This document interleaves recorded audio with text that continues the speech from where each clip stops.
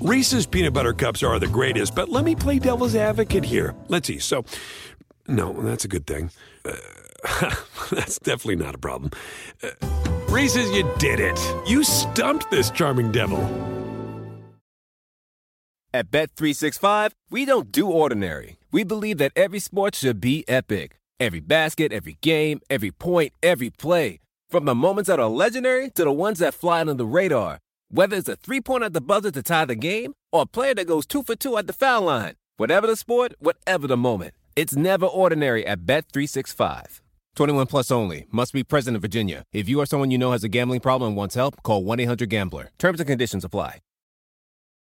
Wednesday night edition of the Dunked on Basketball podcast. Game 3, a classic. It is in the books. Unfortunately, it looks like it will not be a classic overall finals, but I think we'll remember this game for quite some time. It was a 118-113 Golden State Warriors win, coming back from down 6 with under 3 minutes remaining. I want to let you know before we get into the meat of things that we're sponsored today by Transistor. They actually just created my new website for me, NateDuncanNBA.com, where you can keep up with all of our endeavors. But I am small potatoes compared to who they normally work with. They have a core business of helping medium to large companies improve their online business through advertising, search engine optimization, web analytics, and more. And then Ball and Branch, BOLL and Branch, the sheets that I am currently sleeping on. Well, not at this very moment, but just in general in my life. Use the promo code CAPSPACE to get $50 off plus free U.S. shipping at bowlandbranch.com. So, Danny, you've already recorded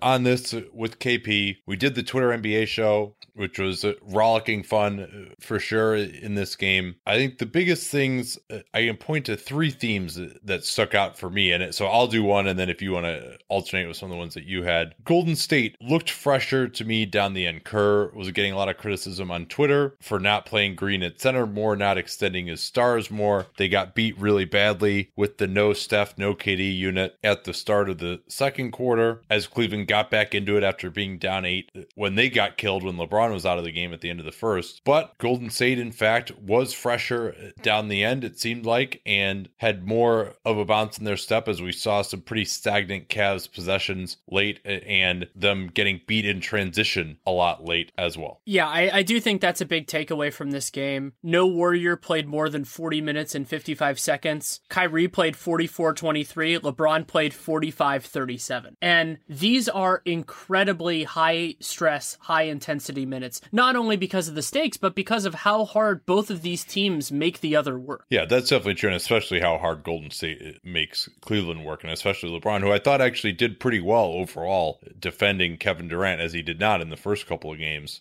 And Cleveland's defense, I thought, was as good as it possibly could have been after the first quarter in this game as well. They really increased the intensity. They forced more turnovers, especially in the second half. Throughout most of it, their defense was really outstanding. What were one of the key things that you thought stood out? This was what a Cleveland win in this series would look like. You know, LeBron and Kyrie were both excellent at different times. LeBron's first half was spectacular, and Kyrie had numerous great moments during this game. Was unbelievable inside 2. It was 16-22 inside the arc. Incredible. They played much better defense. They got more contributions from other guys. I mean, not necessarily Love offensively, but JR had a couple of baskets more than before. Kyle Korver made some baskets as well. You know, I thought this was when I picked the Warriors winning in 6 games, I envisioned Cleveland winning games like this. I agree with you, except for one key thing. Their three-point shooting, again, really failed them. 12 of 44, 27% overall. The 44 attempts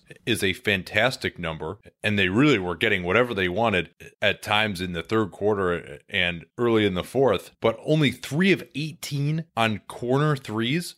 I can't remember a Warriors team giving up that many corner threes. That's a ridiculous number. I think like the worst team in the league gives up like 10 a game, and Cleveland just couldn't make them. 3 of 18 on what's supposed to be the easiest shot in basketball. Now, I will admit that some of those were pretty contested. J.R. Smith, tough fadeaways. Kevin Love, hand in his face. LeBron, that shot at the very end that got blocked by Iguodala. So they're a little more difficult corner threes, but overall, I mean, especially in the third quarter, when the Cavs still outscored the Warriors 33-22. I thought they left points on the table. That Korver corner three inside the last minute as well was one that you could look at there. And overall in the series, Cleveland has not had a good 3-point shooting game. And maybe if they had shot at kind of the higher end of their range in terms of what they can expect to do from 3-point land, then maybe we would have seen a more competitive series than we have. That's a great point. And I think another measure of this is that Cleveland attempted 11 more what are called uncontested, thanks to SportView, shots in this game. Mostly those are longer shots that there isn't a guy around, because almost anything around the rim is going to be contested just because there's somebody close enough, just due to the geometry of the court. Or at least, if not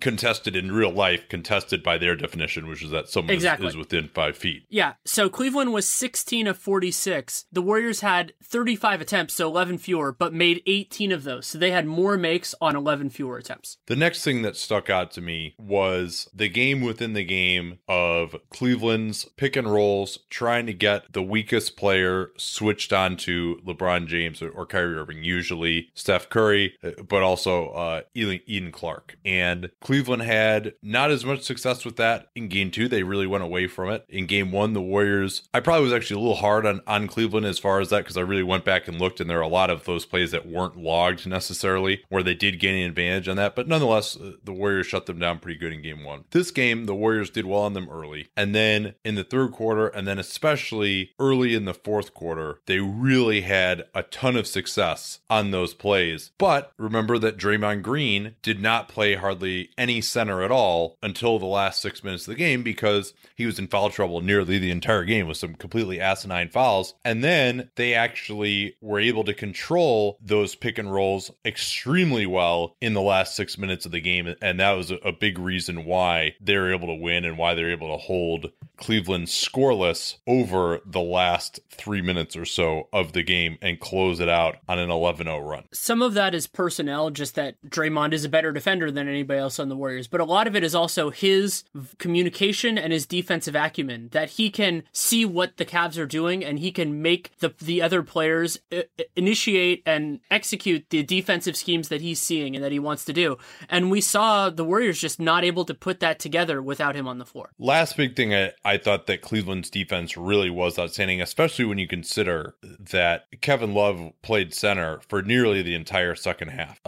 Thompson started, but he didn't play very much. He only played 7 minutes in the second half, and a couple of those were just defensive switches, offense-defense situations at the end. And Love played 37 minutes, was only 1 out of 9, but he had one of the better defensive games that you can expect from him. And he deserves a lot of credit for how he's defended in these playoffs, even though if he gets switched on to the wrong guy, it can be a problem. They did not switch with him hardly at all. They got killed with that in game 2.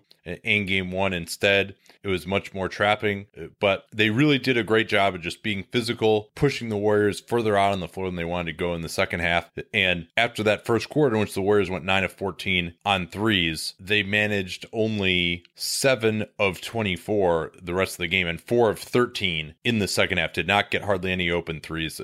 And Cleveland's pressure, their intensity was really solid. Kyle Korver, another guy who doesn't have a lot of physical tools, did very well with some of the pick and rolls that they tried to run at him. But in the end, still, it wasn't enough. And that's because Kevin Durant had an unbelievable end to this game. I want to go back to your main point there for a couple of quick stats that I think are significant. One, Kevin Love led this game in deflections and steals. He had 7 deflections and 6 steals, which is impressive. He was just in the way at the right times, and he deserves a lot of credit for that. His hands have been underrated in this series. And in the Boston series. I thought he did a nice job there overall, too. And the Warriors shot 44% from the field in the last 3 quarters. I mean, usually the constraints we use are more normal, like first half, second half, things like that. But in the last 3 quarters, Cleveland only shot 41%, but the Warriors shot 44%. And as you said, from 3, 7 of 19 when they were 9 of 14 in the first quarter alone. I have one more if you want, before we get into the nitty-gritty of this game. And that was something that, using MySpace, as I've talked about a lot this season, but was really true in this game, that the Warriors non-stars, in particular, they're real non-stars, like Zaza Pachulia and Ian Clark and all those guys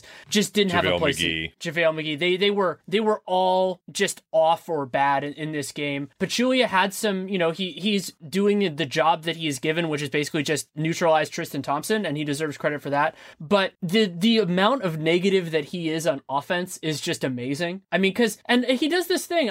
It's fascinating to me that he sets very good screens, and he also sets periodically, sometimes frequently, very dirty screens. But sometimes he sets dirty screens when they're completely unnecessary. And there was one of those where he kind of like lifted his arms a little bit, got called for a foul, which actually ended up being it's hard to say it was a 4-point swing, but probably because it was the last play of, I think it was the second quarter, was the last play of the second quarter where the Warriors had the ball with the shot clock off. He gets called for a clear illegal screen, and then Cleveland gets a basket to end the quarter or half, whatever it was. Yeah, that was an unbelievable move by Irving. Although he did actually probably travel on that one. It looked like he took 2 consecutive steps with his left foot, but nonetheless, it was still fantastic. And then he also had that play in the third quarter where he just held Kevin Love to prevent him from getting over in front of Durant, who was just going to dunk on him anyway. There was really just no reason to do that at all. And the referees deserve credit for the fact that they are calling that play now pretty well, because that is a cheap play. It definitely has no place in the game, so I'm glad that it gets penalized. And hopefully players will stop doing it, because if your guy is driving, you're already in an advantage situation. So do you really want to risk taking that away just to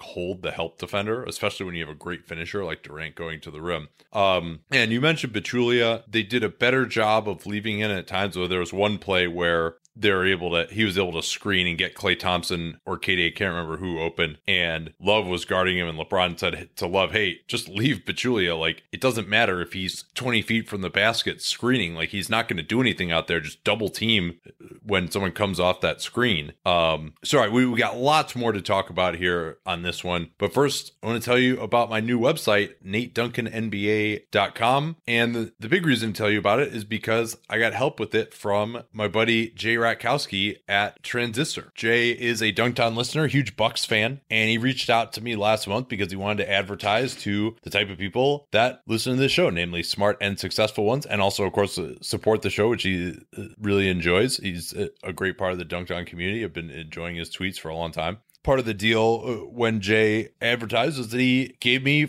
some free services, which have already really been helpful. Check out that website, NateDuncanNBA.com, to see some of his handiwork. And he's also got some long-term plans that we're going to implement, like using ads to increase the Patreon support. And another idea he had just to increase the search optimization in iTunes to put the word NBA in the podcast name, even if it's redundant. The whole point is so people can find it, because we weren't showing up in searches for NBA. So now hopefully we'll get more listeners that way as well. And the way that Jay can help you is if you're trying to grow your business online, or if you're worried that changes from Google or other search engines could cause a sudden drop in your traffic, Transistor can help get you on the right track. They help medium to large companies improve their online business through advertising, search engine optimization, web analytics, and more. So if you're responsible for marketing a brand on the web and looking for help, you can skip the hassle of trying to recruit and hire someone, which is pretty difficult to do unless you're on one of the coasts, someone who has experience in that area, and give Transistor a try. You can get the full range of services of an ad agency, but with the personal attention of a consultant. The way to get started with Jay and Transistor, go to jfet.io/capspace. That /capspace URL is easy to remember because we talk about it all the time on the program. And you can get a comprehensive audit of your site with recommendations you can use yourself for $500, which is 50% off their normal price. Once again, that's jfet.io/capspace.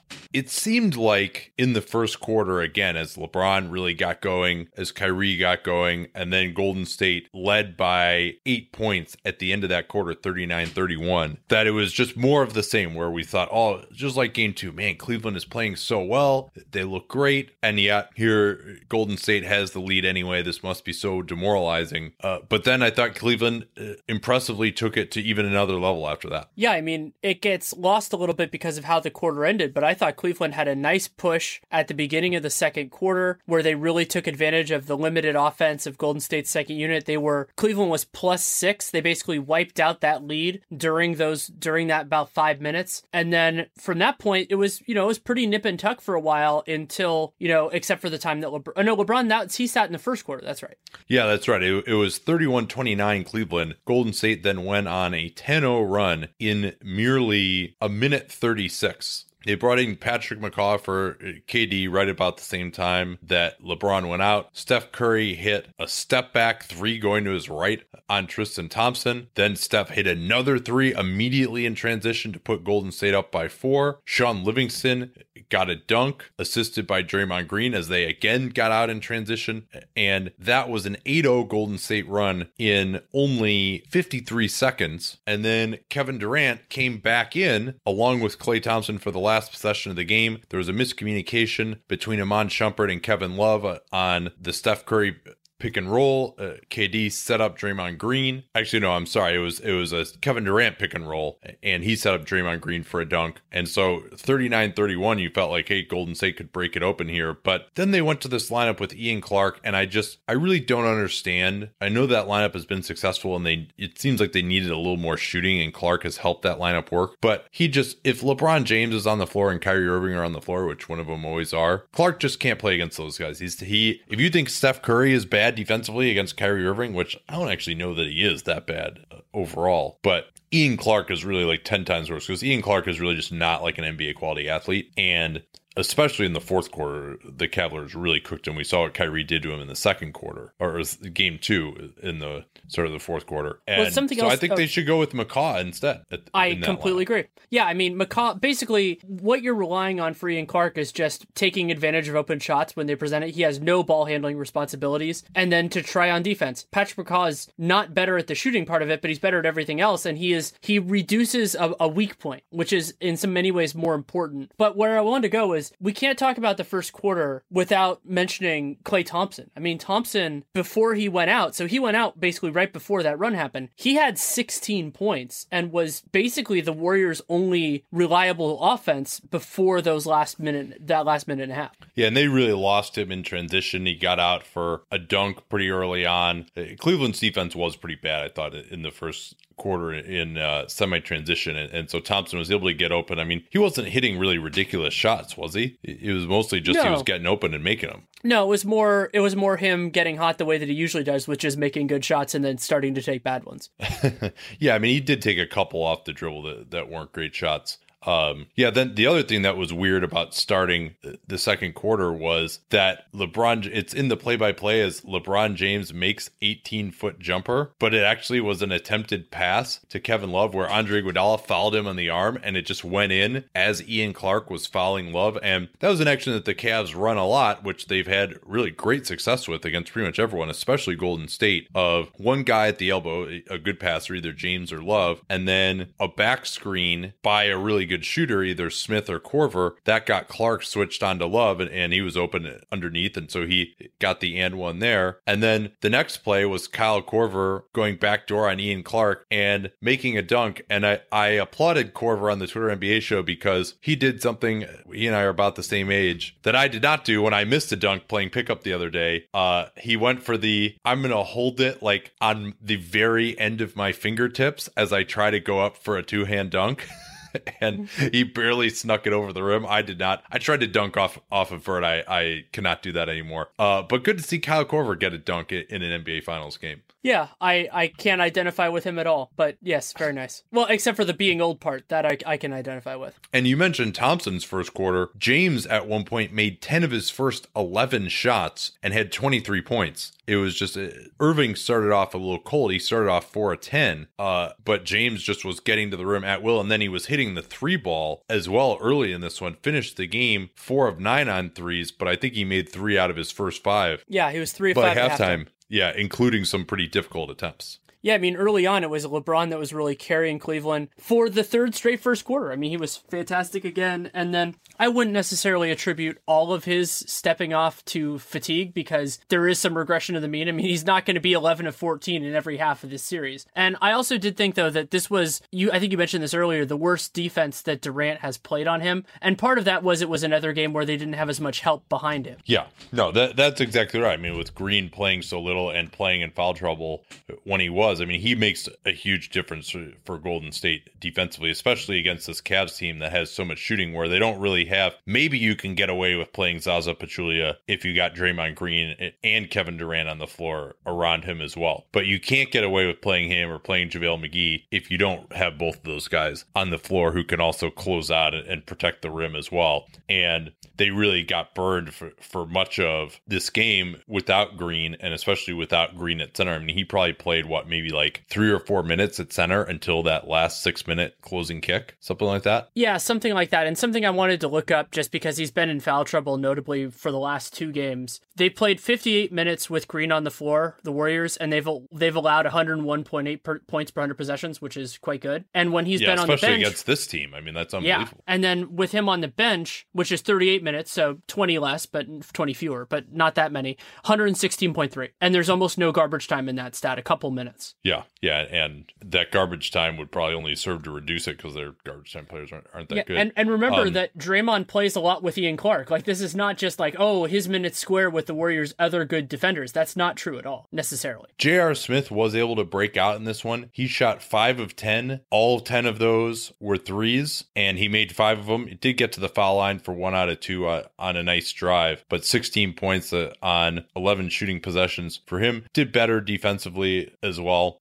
Had a couple of steals. Still just cannot guard Klay Thompson, really, it seems like, on floppy action very well, but they're able to cover for him reasonably well. But the Cavs bench was, other than Kyle Korver, was quite a disaster. Richard Jefferson, 16 minutes, 0 for 2, -5. Deron Williams was awful, 0 for 2, a couple of really bad shots again, but it ended up +4 just because he was playing against that bad Warriors unit. And then Iman Shumpert, talk was that he was going to start. No, J.R. Smith played 34 minutes, Shumpert only 12. 0 for 3 by Shumpert, which doesn't seem that bad, except like all 3 of his shots were just really horrendous decisions, contested when he could have gotten it to somebody else. I mean, there was one play where James had gotten the switch on Pachulia and he threw it to Shumpert with like 7 on the shot clock. Shumpert just never makes quick decisions, right? Like, he's almost like the Serge Ibaka of shooting guards, where he just gets it and he always if he's not wide open for the shot, he always has to dribble or do something. Like, he can't just like get it out of his hands quickly and then just like keep the train moving.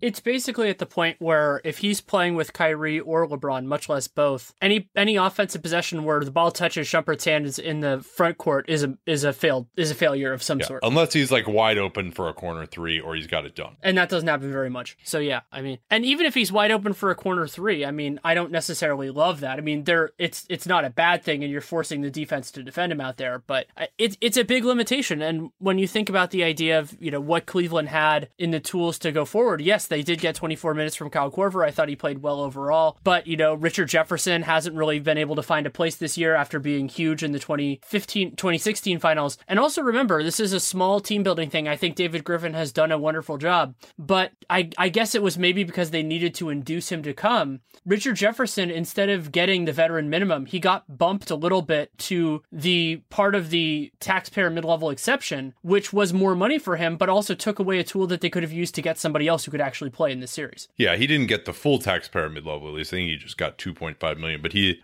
is which in some ways makes it even worse, because then it's just like you gave him a smaller raise, but you monopolized a lot of that money. Yeah, that's true. Let's get to a little bit of the third quarter, which was a 33-22 demolition by Cleveland. And this was the quarter in which they really played absolutely incredible defense on the Warriors. And the Warriors, one of their big problems in this quarter was that the beautiful game was not working, and Steph Curry didn't really get as many touches. I thought he actually was their best offensive player by far in the first half, because he really had his 3-pointer working off the dribble. Steph finished up 8 out of 19, 26 points, but 5 of 9 on 3-pointers. What is he shooting now on 3-pointers in this series? It's got to be over 50%, right?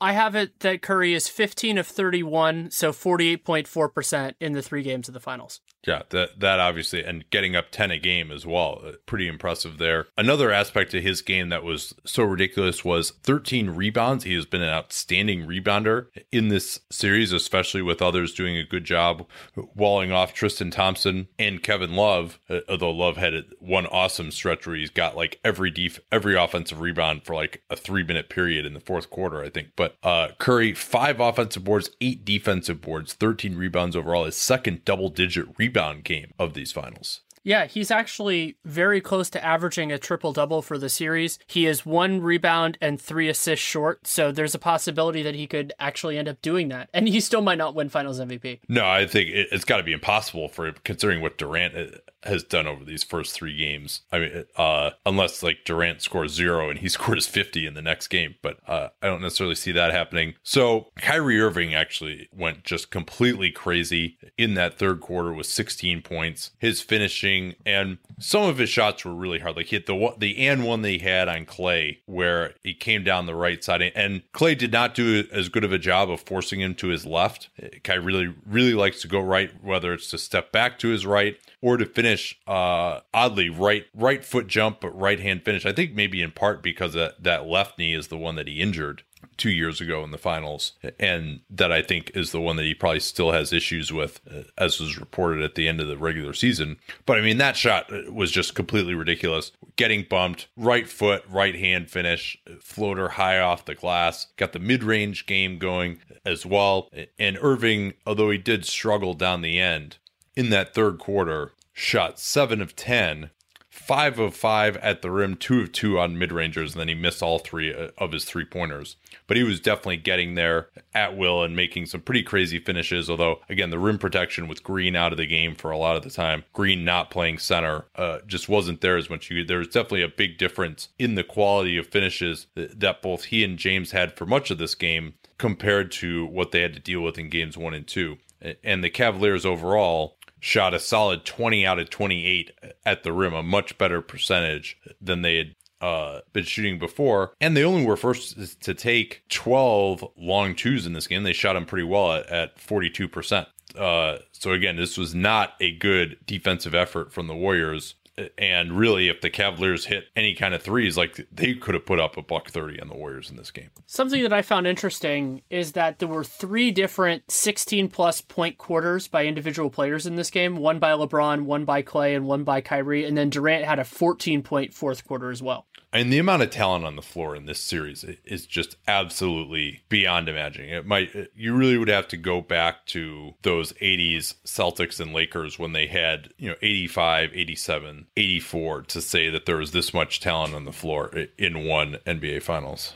All right, we'll get to the fourth quarter, including a play-by-play down the end. Some really fascinating possessions I can't wait to get into here. But first, this from Ball and Branch. BOLL and branch.com is the website to get the sheets that I am currently enjoying sleeping on. Trying to buy sheets is another one of those things that's kind of a ridiculous process at the store that really makes you wonder, like, why even have a bricks and mortar store? That's what Ball and Branch wondered as well. And there's certainly no reason to pay for the markup engendered by the fact that they are paying rent on this bricks and mortar store. There's all this stuff that people try to do to market sheets, like thread count. Like, does that really mean anything? Oh, is the fact that it's Egyptian cotton, does it somehow has like a different chemical compound than cotton from other places? Maybe if you're lucky, you're able to get into the store and unzip that package, that little like zipper thing that they give you that you're never going to use again because it's absolutely impossible to get the sheets back into there. And you can like kind of rub it, but it's like stretched really taut and you can't really tell what it's like to sleep on it at all. So how can you know that sheets are good? Well, you can check out some reviews. Boll and Branch has a ton of 5-star reviews on a number of different sites. 3 former U.S. presidents sleep on Boll and Branch. It's 100% organic cotton. And the beauty of Boll and Branch is you don't have to take anybody's word for it. They have a 30-day guarantee. If you don't like the sheets, you can return them. They're also free trade certified, and a portion of their proceeds go to charities that fight human trafficking as well. So you can feel really good about ordering these sheets, and you can feel really good while you sleep on them too. My girlfriend really likes them. She gets really hot at night sometimes. And so having these sheets that are comfortable yet not too hot is something that she really likes. It's just a really high quality sheet. The best sheets that I personally have ever owned. I implore you to try them. The way to get started with Boll & Branch and get $50 off plus free U.S. shipping is to go to bollandbranch.com, B-O-L-L and branch.com. Enter that promo code CAPSPACE, and that'll get you that $50 off your first set of sheets plus free shipping. Once again, bollandbranch.com, B-O-L-L and branch.com, promo code CAPSPACE. We talked again about Ian Clark's difficulties at the start of the fourth quarter. I really think they should try to go to McCaw in game 4. And McCaw, actually, I mean, he's not as good of a shooter as Clark, and I understand why they wouldn't want to go with Livingston there, because they tried him earlier in the year, even playing with Durant, and they just couldn't get enough shooting on the floor. But McCaw is a good enough shooter that you have to guard him out there, and he really just keeps the train moving. He can drive, he drives under control. He hit a couple of big free throws at the end of the third quarter. Seemed like he was playing well, but just that's the lineup, so Kerr's going to put it out there. Although I do think that Kerr can, the way they closed this game and the way he was able to keep them in the game while managing Green's foul trouble, it was impressive, and he certainly can rub it back in anyone's face who is freaking out about his lineups in the game. Nonetheless, I think, there are some things that could be improved. But another thing that was really interesting here was LeBron James only sat for like 30 seconds or something like that. They got him a very quick blow, and they put him back in even for the last possession, I think, of that quarter, the end of the third. And then I don't know, did Kyrie Irving go out at all in the second half? He did not. He played the full 24 minutes. Yeah, and he obviously was on fire, but you could make the argument that he ran out of gas a little bit at the end. I mean, he really only missed 2 shots, so it might be a little reductive to say that, oh yeah, they ran out of gas on offense. Well, and he wasn't involved in many of the defensive lapses late. I didn't see Curry wasn't the one making shots in the end of the fourth quarter. Yeah, I mean, certainly their overall energy was reduced a little bit, but you would be hard pressed to find any plays other than one maybe where you can say, oh man, like the fact that they just didn't have the energy is what led to this. I mean, maybe you could say that last step back that he took, he didn't have the legs and that was way short, but I thought that was more a failure in decision making than execution. But McCaw hit those 2 free throws right at the end of the third quarter to draw Golden State within 5 at 94-89. But Cleveland maintained a comfortable lead through most of it. They led at 102-95. That was probably a win for Golden State. Kevin Durant came in a little bit earlier when Green got his 5th foul. Can we talk about how stupid a foul that was, by the way, by Draymond Green? Oh, man. Yeah, I mean, that was one of your favorites. It was a no-chance offensive rebound over the backbreaker. Well, not over the backbreaker because they didn't get free throws, but just backbreaking foul. And it was like, okay, I understand it. Number one, you got 4 fouls, so just don't even try to go over someone's back. But maybe it's like, oh, the ball is so close, it's tempting, I can just reach it. He tried to reach out, and he missed it by 4 feet. It was like a whole, he was behind, I think it was Love who was boxing out, and he was maybe the ball was 4 feet in front of Love, and he just goes right through him and gets the foul. It was a clear foul, just a really, really bad play by Green. And he's had, of all these fouls that have gotten him in foul trouble in this series, at least half of them have been just of the very total brain fart variety. So they had to bring Kevin Durant back in earlier than they wanted to. Both he and Curry closed that third quarter, whereas Durant would usually go out a little bit earlier. And Curry came back in with 8:52 remaining after the under 9 timeout. Nonetheless, they trailed by 7 at that point. Durant hit a couple of free throws, and then he also hit a 2, but there wasn't much scoring really for those next couple of minutes. Kevin Love missing a pretty wide open 3, Kyle Korver missing a pretty wide open 3. I mean, at that point I was like, man, they are getting great shots right now. They had a 5-point lead, and either of those could have gone down. Kyrie Irving missed a layup. J.R. Smith missed an open 3. I think it was in the third quarter, but do you remember when that sequence when Love had 3 offensive rebounds on the same possession? And I remember that as I thought that was going to be a big swing point in the game. Yeah, it actually was, I thought, a big swing point in the game because it was only a 2-point game at that point in the third quarter. And yeah, he got 2 offensive rebounds, and then he drew a foul on McGee as well, and a foul on Klay Thompson. That was all in the same possession where he got 2 offensive rebounds, a foul on Klay, and a foul on JaVale McGee. That made up for basically 3 of his 4 offensive rebounds all came on that one possession. Let's pick it up here, though, at the end. It was 108-107 after Klay Thompson had hit a three. And Ty Lue, who's continued to be effective in the ATOs, went to that same play we talked about earlier, where this time it was Kevin Love at the elbow, J.R. Smith setting the back screen for LeBron. Steph Curry was forced to switch. He just got stuck behind LeBron, committed a foul, and they were in the bonus. And LeBron actually was able to hit both free throws to give Golden State a 110-107 lead. Or I'm sorry, to give Cleveland a 110-107 lead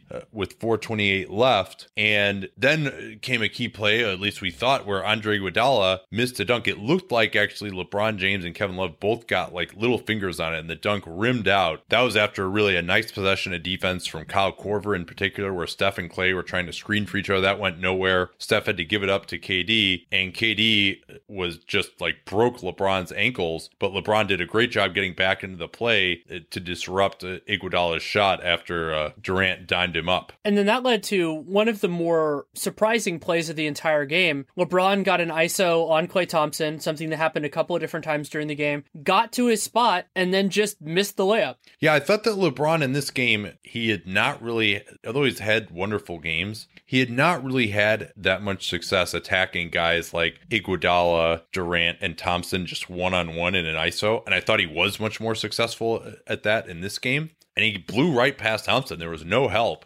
as the Warriors had gone back finally to Green at center now and gone with the death lineup. But there was no help, and it looked like LeBron was just going to get a layup. And for some reason, maybe he just kind of tripped a little bit or didn't have the explosion or was expecting contact and didn't get it. He just airmailed it over the rim by like 4 feet, which was pretty ugly. And then KD was fouled by Irving in transition. There actually were 2 Euro fouls in the last 4 minutes of this game. Much as people love to complain about the 3 shot fouls, and they probably are a bigger scourge at this point. The Euro fouls are something else that I think the league really needs to clean up to some degree, although at least Irving made what might have been viewed as a legitimate attempt to take a charge, which he wasn't really close to actually getting. Yeah, I mean, so do you want to move on to the next play? Well, yeah, this was then a timeout, and Kerr called up a play for Klay Thompson that he got wide open on a floppy action. He started in the right corner. Iguodala set a bone-crushing screen on Smith, and for some reason, Korver did not switch. He just pointed out to the opposite side. Thompson ran all the way out to the left wing. Draymond Green, seeing that Thompson had beaten Smith already, then screened his own man, Love, to prevent Love from popping out to take Klay on the wing. He was wide open, didn't really seem to get his feet perfectly right, which is rare for Klay, and he really just bricked that three. That could have tied the game at that point. And after that is when it really started to look ugly for Golden State. KD was on Irving in transition, stopped him, but then LeBron in the late clock, he had Iguodala on him, called Korver up to set the screen. Korver was guarded by Curry, and LeBron just split right past Curry. Curry stepped out too hard to hedge. Iguodala did not do much of a job getting either over or under the screen, just ran into it, and that let LeBron split, get right to the rim. They had to send emergency help, and then J.R. Smith was wide open on the right wing. Great pass from LeBron, and Smith stuck it to put Cleveland up 113-107, but little did we know at that time that Cleveland would not score again.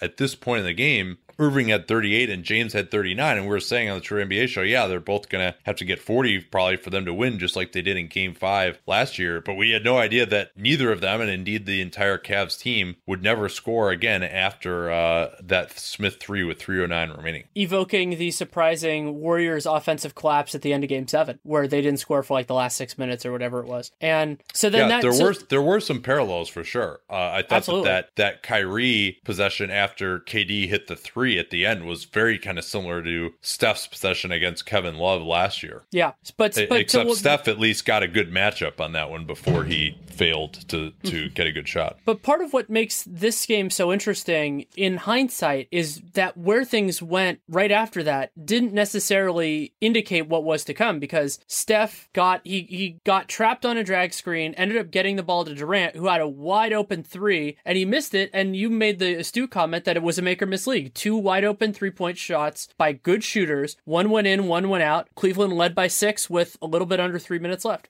Yeah, he found Green on the roll, who set up Durant wide open right wing 3, couldn't hit it. And at that point, our comment was, hey, if they score here, they're going to be up 8 with under 2 minutes, basically 2 minutes left. Like, that probably is going to end the game. And that started really a nice defensive possession, though, for the Warriors. This is the one time late that the Cleveland actually managed to get the switch, and Steph did a great job on Kyrie. Remember, Kyrie was on the right wing. Steph, no doubt, has played over in his mind many a time that Irving stepped back to his right. He did a good job of forcing Irving left. Green came over on the strong side zone, and that was a play where I think Irving did a nice job to give it up. He threw a skip pass to Smith, but it was an excellent closeout from Draymond Green, forcing Smith to take an escape dribble into the corner and take a pretty tough three, but one that certainly J.R. Smith has hit many times in his career. But that allowed LeBron James to get the offensive rebound. KD and Draymond Green were both out in the perimeter, and so Clay and Steph were into the basket. Iguodala boxed out Love successfully, but Clay did not box out James, and he got the offensive rebound.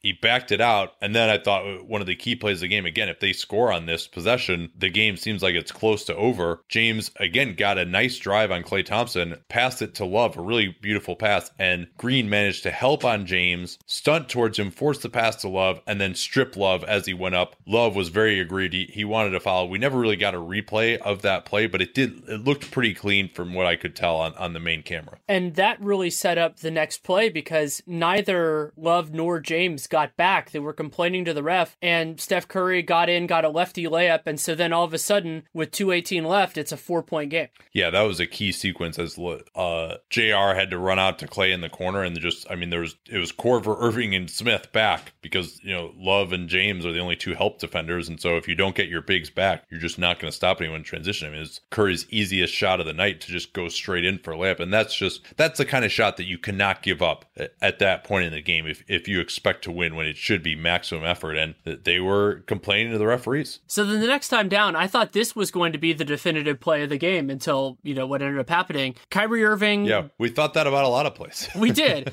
Kyrie Irving, they got the switch that they wanted with an Irving JR early screen, but Clay was able to get back into the play because JR didn't move quickly enough away from Kyrie. So he got back. Kyrie... Yeah, and Kyrie also just didn't attack Curry. He wanted to kind of... And I think the Cavs... There's a little bit of a mentality here where they felt like they really wanted to run the time down. And they're a very confident team in terms of being able to make plays in the late clock. And that's, ISOing and still scoring at the end of the clock and beating their guy one-on-one. But I thought there are a lot of these possessions where they really could have gone faster. Another that we'll get to here. But Irving was able to get close to the lane, and he tried basically that same shot, right foot, right hand leaner. Thompson avoided fouling him, and it just trickled off the rim after a couple of ounces. But Irving made an unbelievable play to steal it from Draymond Green. I mean, Irving got knocked down out of bounds and then got back into the play. I mean, it bounced around for so long that he was able to go get his own offensive rebound after falling into the cameras, basically. And he got knocked to the ground, was able to find Korver. Korver was wide open for what could have been a dagger three, and he elected to back it out with a 4-point lead and under 2 minutes left to try to burn some more clock. Again, that probably was not necessarily the right decision. Yeah, and so then basically they went back to something the Warriors have done throughout the series of going under on LeBron and got to him on the block. LeBron got, I think it was like a 12-foot fadeaway, and he missed it, and Love tweaked his ankle on that play, which led to Kyle Korver committing a Euro foul. Yeah, and that was another one where they tried to involve Curry in the screen. He did not really hedge very much on LeBron, but Iguodala was able to just barely cut him off, and then LeBron went to a really tough right shoulder fadeaway. A shot that he's made many times in his career, but not a great shot.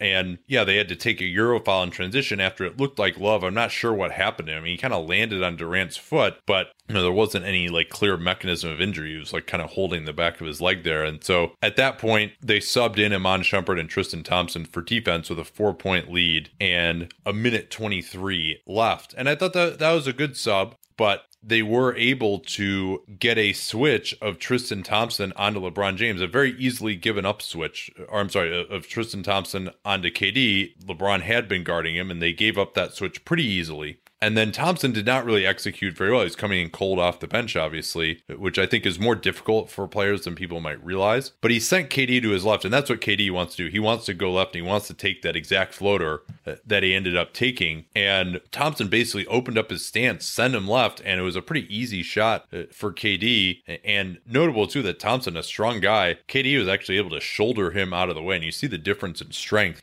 for KD now versus 5 years ago when he played against LeBron in the finals with OKC in 2012. Right. And then the other thing that was a part of that was because they had gone defense for offense, Lue had 2 timeouts left, decided to use one of those to get his guys back on the floor with 1:15 remaining. And one timeout, considering you always want to be able to advance the ball at the very, very, very end of the game, that if you're basically not going to use that timeout, that put them in a constraint that ended up mattering late. Yeah, it definitely did. And it's notable that for the Warriors, their best defensive lineup is pretty much the same as their best offensive lineup. Maybe you try to get Curry out of there and put in Livingston, but after the way Curry reacted for getting taken out on that last possession on Christmas, no way in hell Curry was going to do that.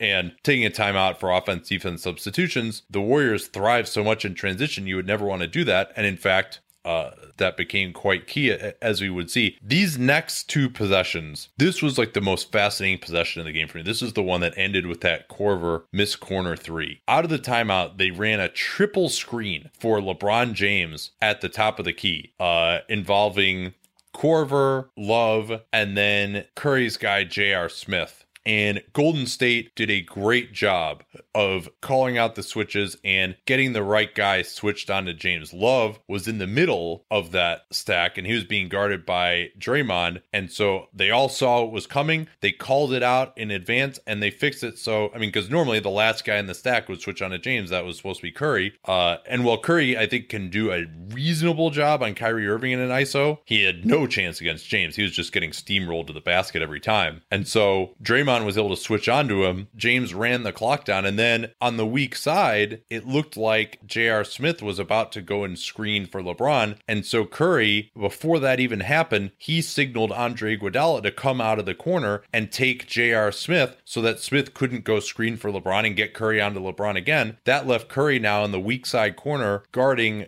Kyle Korver, and Kevin Durant was down low against Kevin Love. James was able to drive the lane, and Love, instead of trying to get open, I thought he had a great idea. He instead set a flare screen on the baseline on Curry, because normally what would happen is James drives, Love's guy Durant comes in to help on James, and then Curry has to sink inside of Love so they can't get the pass to him. So as LeBron starts his drive, Curry realizes what's happening, spins off of Love, and LeBron still throws a great pass to the corner. Korver was open enough to get a shot off. I mean, Kyle Korver led the league in three-point shooting this year, as is his wont. But Curry was able to get out there and get enough of a contest by recognizing what was happening early enough. And Korver, of course, missed that. Kevin Durant got the rebound, and then the dagger. Yeah, I mean, this was a pretty impressive sequence. He grabs the rebound. He's dribbling down the floor. It looked to me like whether it was because he was tired or because he's just kind of reading the circumstance, the Warriors are down 2. LeBron plays him to drive, and he just pulls the 3 at kind of the elbow extended and just absolutely nails it. Yeah, this was with 51 seconds remaining. He gets that defensive rebound and brings it down. And just anyone who is wing size or more who can grab and go like that just causes some problems for you. And Klay Thompson kind of just cut across LeBron's face as he was running to the corner in transition. I think that just let LeBron not quite get in front of Durant as much as he would have wanted to. And KD said in the post-game interview with Doris Burke that he saw LeBron's heels inside the three-point line, and that meant that he was going to pull up. And LeBron, it's a very difficult situation, obviously, with KD coming at you in transition. But I think, to me, having watched Kevin Durant for years and years now, the number one thing that he wants to do when he dribbles down like that is pull up for a 3 off the dribble. And you got to just be ready for that. LeBron wasn't ready, did not really get a great contest. And, you know, it's not easy because if you get out there, I mean, who is a great help defender on the floor other than LeBron himself? I mean, Cleveland had their offensive unit out there, right? So you've got JR, Korver, Kyrie, and Love are the other 4 players. And so you're worried about if I get out on this guy and he gets past me, there's no one to help at the rim. He's going to get a dunk and tie the game. But Durant went for the 3 for the lead, and one of the bigger shots of Kevin Durant's career, perhaps the biggest. So Kevin Pelton and I argued is a strong word for it. We disagreed on what the definitive highlight of this series is. What would you say so far? I'll leave it open-ended to you. I can't even think of like what another option would be other than that KD3. So KP argued for the Curry dribbling exhibition and finish around LeBron in game 2. Yeah, I wouldn't say so, because especially it's not like Curry has like so clowned LeBron or LeBron hasn't played well or something like that. Like if Curry was just like so much. That's probably true too. Yeah, no, I mean, and that was the shot that like, you know, took the air out of the building. And so at this point, Cleveland having only one timeout remaining, they've still got 45 seconds left when he makes that shot. And we're saying right away on the True NBA show, Jeff Van Gundy said in the broadcast, hey, they got to get a 2-for-1 here. And Irving brings it up. Shouldn't have really been particularly tired. He wasn't involved in any of the action really on the previous possession. And they had a timeout before that. So LeBron tells JR, you can see him signal on the court, hey, go over there and set a screen for Kyrie.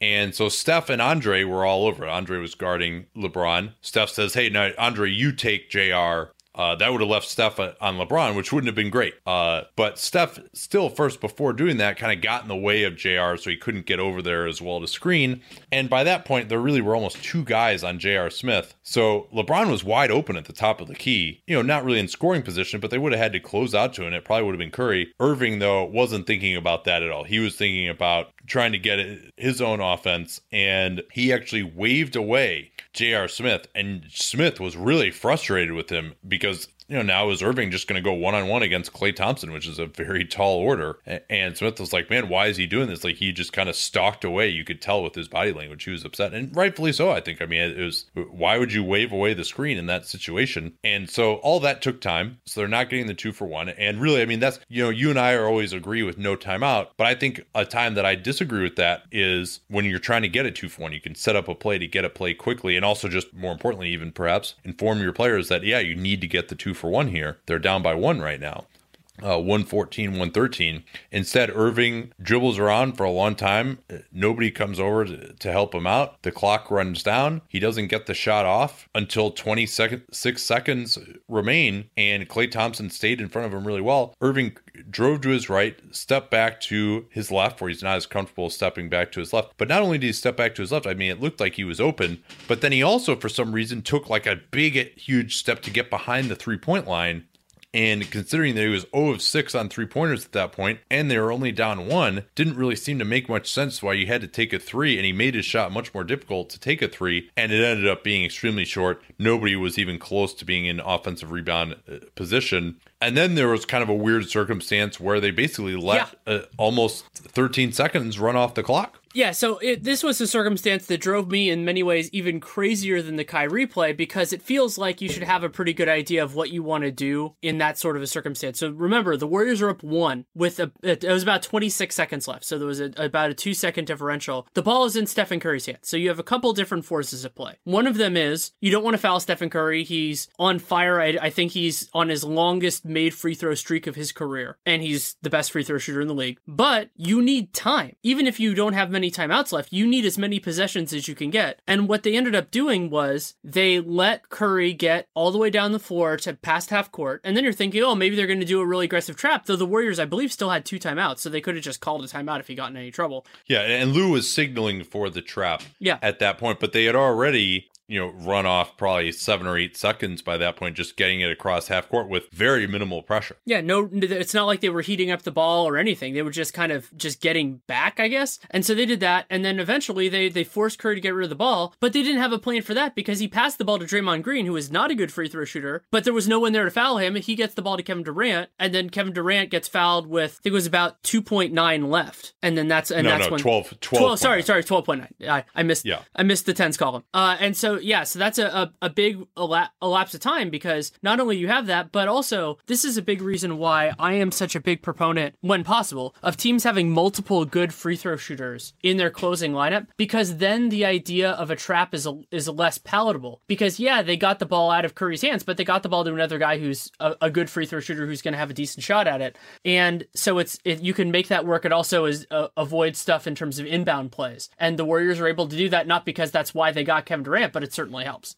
Yeah, and Lou did not really give the signal to foul until, there was maybe 14 seconds left at that point. But, I mean, I think the problem was they were all expecting to get the 2-for-1, and it just took time for everyone to look at the shot clock and be like, okay, there's maybe a 1.5 second differential. Is that enough? Does coach want us to foul? Does he not want us to foul? And Lou, I think, was just like, no, I don't want to just automatically foul Steph Curry and give up 2 points. We got to try and get the ball back. But, it was just, it's a very, very difficult situation when you're down one with the shot clock off or essentially as good as off, and Steph Curry has the ball. And Durant did almost miss that first free throw. It rimmed in, but made a couple straight. That was 7 straight points at the end for Kevin Durant, as you mentioned, the 14 points in the quarter. And so then there was a little bit more discussion on Twitter, the idea that when they advanced the ball down 3, that Kyle Korver wasn't in the game. They actually brought in Tristan Thompson. I wasn't as critical of that at first because I think, number one, he's their best screener. And number two,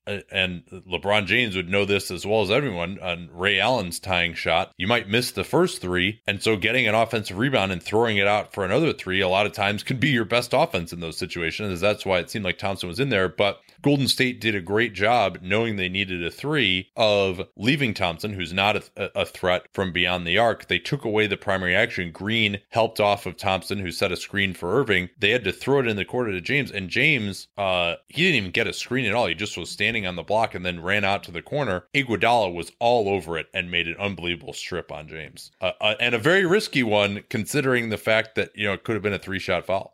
Right. Yeah. I mean, it's in many ways you could think about it as a vindication or redemption for last year, where Iguodala had the highest or second highest profile failure in Game 7, getting blocked by LeBron James. And Iguodala made a play that he is one of only maybe a handful of guys in the league would even try. And that was going for the strip, putting his hand in the right place, because the downside risk is insanely high. Because if he gets 3 fouls, you're 3 foul shots, you're up 3. And that's one of the worst things that can happen. Even though LeBron is not the greatest free throw shooter, he's still, that's still a high value proposition for the Cavs, and it doesn't run time off the clock. So it was risky, but Iguodala has faith in his ability to put his hand on the ball, and it was absolutely the correct call to not make it a foul. Yeah, I mean, the way that he ran out there, I mean, it's just nobody else runs out to close out that way. I mean, he basically ran out there with his arm fully extended, and we heard a lot of talk about in that Houston Spurs series about the strike zone, right? Like Greg Popovich,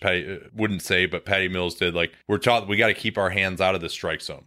And Iguodala plays defense with almost the opposite idea. He puts his hands into the strike zone and dares you to go through his hands. And every once in a while, he'll get called for it, but pretty rarely. I mean, because he basically puts his hands, not necessarily, he doesn't move his hands to the ball. He puts his hands where he knows that you have to bring the ball. And that's how he was able to get that strip.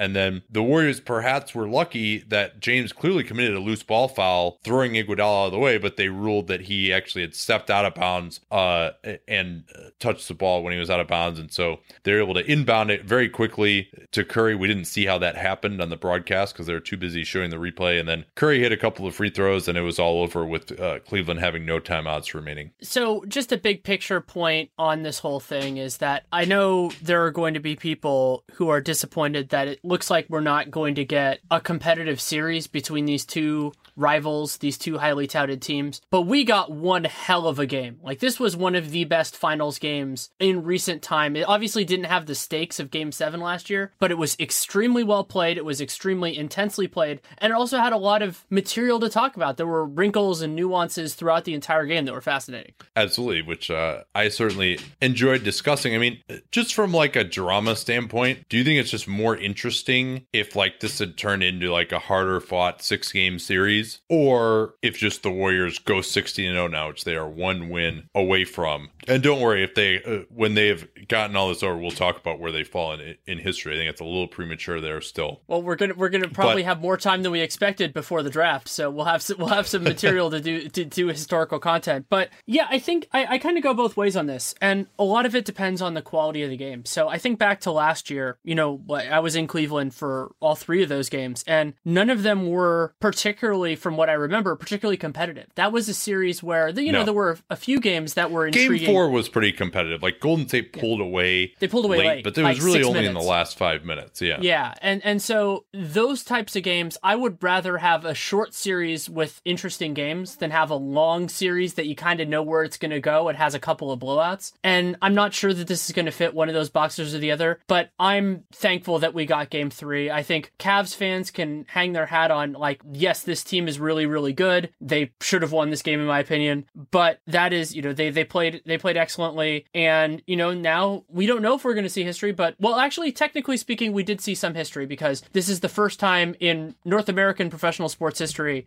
that a team has had a 15-game winning streak in any playoffs, whether that's over multiple playoffs or in a single run. Yeah, that's been remarkable, and I've enjoyed this series immensely just to see the number of great players playing at a high level at various times, just the number of great plays that have been made just in this series, seeing how the strategy between these two teams. I mean, and it's been enjoyable for me because we've been talking about this since basically the moment Kevin Durant signed, of like what these matchups were going to look like, and to see it actually play out strategically on the floor. And I mean, there's really, in every great player in this series now has had some really good games, so you can't just be like, oh, this guy is exposed as a fraud, like he doesn't belong on this stage. Like, all these great players have played well in this series. I mean, really the only guy you could look at that I look at as like a huge disappointment so far would be Tristan Thompson, and he's not a star player. And Green has been disappointing in terms of the amount of time he's played, but he's been good when he's been on the floor. So right. I look at that differently. One huge thing we haven't talked about, and it speaks to how wild his performance was after it. We didn't talk at all about the LeBron James-Tristan Thompson collision, which we thought might have ruined this game. Yeah, I mean, I was worried because when you see a dude get caught like on the side of the jaw like that, sometimes that can like really mess you up. And he went down, but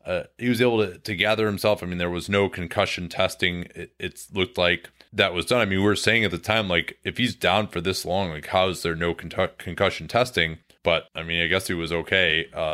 Still a little surprising that it didn't happen. But there are other forces at work that maybe prevent that from happening to the guy people consider the best player in the world. And him saying is okay. He's the most powerful person in the organization. So there's nobody who has the balls to go tell him that, no, you got to actually go sit out for the next 6 minutes while we do concussion testing in the locker room, if he says he's fine. Yeah, I mean, if you extrapolate out the -12 that Cleveland was for that like 2.5 minutes, if you extrapolate that out for 6 minutes, I mean, maybe they're behind by 40. That's not actually how the math works, but yeah. Where are we going from here? Do you think Cleveland is going to be able to come out and make this competitive in game 4? I mean, it feels like one of those where it's like, yeah, they might keep it competitive for a half, but then they're going to kind of, the inevitable will happen. And KP had a piece today saying that basically when teams lose a game 3, they are much more to go down 3-0 is much more likely for them to lose game 4. Like 5-game series, most of those occur with the road team getting a win in game 3. Very few 5-game series occur with the lone win for the road team coming in game 4. So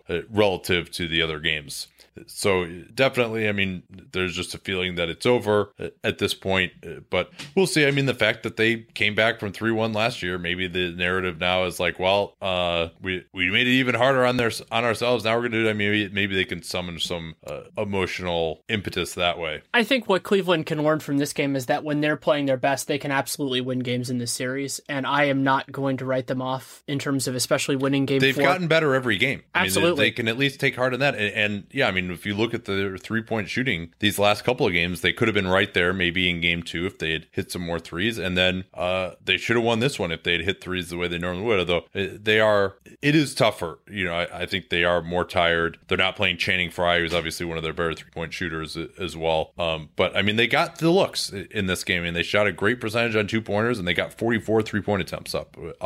11 more than Golden State did. And despite that, Golden State still outscored them by 12 points from the 3-point line. That's got to be discouraging. So the way that I would describe where we're going with Game 4 is it's a circumstance where, just as a fundamental human issue, where if the Warriors get ahead by like 15 at a certain point, then you start to say, oh, maybe it's over. And I don't think it's necessarily going to be LeBron packing it in or Kyrie Irving packing it in. I just think that the overall team will get down, and it's really hard to make it up, especially we've talked about how the Warriors are a tough team to come back on. So well, it'll happen on defense, I think, for them if they start to lose it. Yeah, and think about how great they played in for by and large in that first quarter. Well, maybe not defensively in the first quarter, but even in the first half, and they still trailed by 6, I believe it was, at halftime. And so if something like that happens again, then maybe it goes out. But I am absolutely not willing to write off the Cavs at this point. They are a team at least from winning Game 4. Right. At least, yeah. I think we know who's going to win this series. But Cleveland in that circumstance, and the Warriors, they have this thing. We could have talked about this more earlier, but when the wheels fall off the train offensively for them, they really fall off, and they just look a little bit listless. They're not really running much in the way of stuff, and that can even be with Curry on the floor sometimes. Curry and Durant, I thought they were flat at the end of the third quarter, and so really against a team this good, it only takes 1 or 2 flat stretches for Cleveland to get an advantage. They can push and win the game. Yeah, and for all that, they still put up 118 points on 98 possessions in this game, 120 offensive rating. It's wild. So, but yeah, it did look ugly, as you mentioned, in the third quarter. Just strategically, anything to talk about here? I mean, I thought Cleveland looked pretty good with kind of like their all defensive unit out there, like Shumpert, Jefferson, Thompson. Like, I think maybe if you're going to have Love and Irving out of the game, that maybe your strategy could be, we're going to go with like LeBron and all defense, maybe instead of like LeBron and all shooters. That has not been their approach. And then the other thing I would say is I would probably take LeBron out of the game for that period at the start of the second and fourth quarter with no KD and no Steph. And we'll just let Kyrie go to work and just try to get him isolated on Ian Clark every time. And like, that'll be the way that we try and score during those minutes. Yeah, I'm totally on board with that. Just as a way to stay afloat. They can generate reliable offense that way. They don't need LeBron necessarily out there for those minutes. And the Warriors in that lineup, as long as they're not getting reliable stops, their offense is not going to be generating that much. So I think that's a good way of doing it. Thompson, 16 minutes in the first half, only 7 Tristan Thompson in the second half. Kyle Korver played the last 15 minutes of the game here all in a row. That's a lot for a guy his age. So they probably, if they really want to play him that much, bring him back in earlier in the first and third quarter than that, so you can get him out and get him back in again if you really want him closing halves. JR, they were able to get him going pretty well. Definitely was smart sticking with him. I think that they should still do that. And I mean, I guess you would just say, hey, if Thompson's not going to be able to be effective on a switch on the offensive glass, maybe it doesn't make sense to play him. What is their offensive rating with Thompson on and off the floor in this series? I'd be very interested to hear that. I have it that, so while he's been on the floor, they have a 110 offensive rating and a 130 defensive rating, so negative 19.4 net, and then 93.3 offensive rating, 100.4 defensive rating with him off the floor. So 130 on, 100 off. Defensive rating. And then offensive rating, they're much better with him out there. That's very interesting. I think some of that might be also that his minutes are largely matched up with Pachulia's. Yeah, that's a good point. And a lot of his minutes are just matched up with those 4 Golden State All-Stars as well. So that could be part of that. And so I do think that I would like to see him get more minutes against some of those backup units, right? Like, let him try to go to work against David West. And if they're going to start Pachulia, maybe just start Love at center. Why not? And then bring Thompson in so he can go to work against JaVale McGee, who's not a great defensive rebounder, or against David West. And then I think he's also more useful against the Draymond at center lineups due to his ability to switch a little bit, although that has been a lot less effective in this series than it was last year. So maybe that's a way to use him, but I think they're not really going to change much at this point. And it's difficult to say that like strategy was the problem in this game, right? Like they outplayed the Warriors. So I think much more so. What did you think of the whole like, they got to slow the pace down aspect? I guess maybe the one thing you can point to is, Draymond Green was plus 14 in this game. And they still really weren't able to be successful and score against their lineups with Green at center. And they're going to see a lot more of those if Green doesn't get in foul trouble. So in some ways, maybe this is a false sense of security in this game for how well they're able to score, because Golden State their defense was compromised without their best defensive player playing in the best possible way. Yeah, I think that's a big part of it. Not only did he play fewer minutes, but that he played minutes where he had to be tentative. I remember, was that a Kyrie Irving drive where he basically just let him get to the rim because he couldn't commit another foul? Right. Like those sorts of things. You get compromised. He's not Blancote, obviously, with foul trouble, but it's still something that every guy is cognizant of, and Green actually probably should have been more cognizant of in certain circumstances.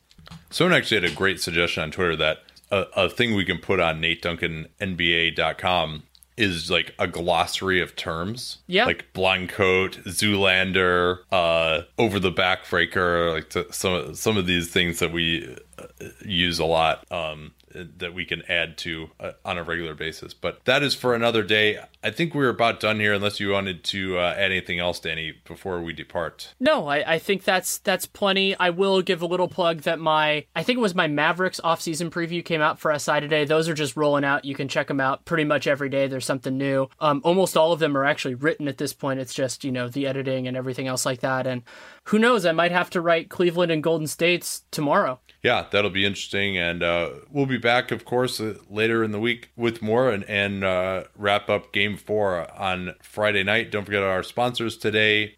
Transistor, go to jfet.io/capspace. You can get a comprehensive audit of your site with recommendations you can use yourself for $500, which is 50% off their normal price. And then Boll and Branch, BOLL and branch.com. Use that CapSpace code to get $50 off a great pair of sheets. Talk to y'all next time. At Bet365, we don't do ordinary. We believe that every sport should be epic. Every basket, every game, every point, every play. From the moments that are legendary to the ones that fly under the radar. Whether it's a three-pointer at the buzzer to tie the game or a player that goes 2 for 2 at the foul line. Whatever the sport, whatever the moment. It's never ordinary at Bet365. 21 plus only. Must be present in Virginia. If you or someone you know has a gambling problem and wants help, call 1-800-GAMBLER. Terms and conditions apply.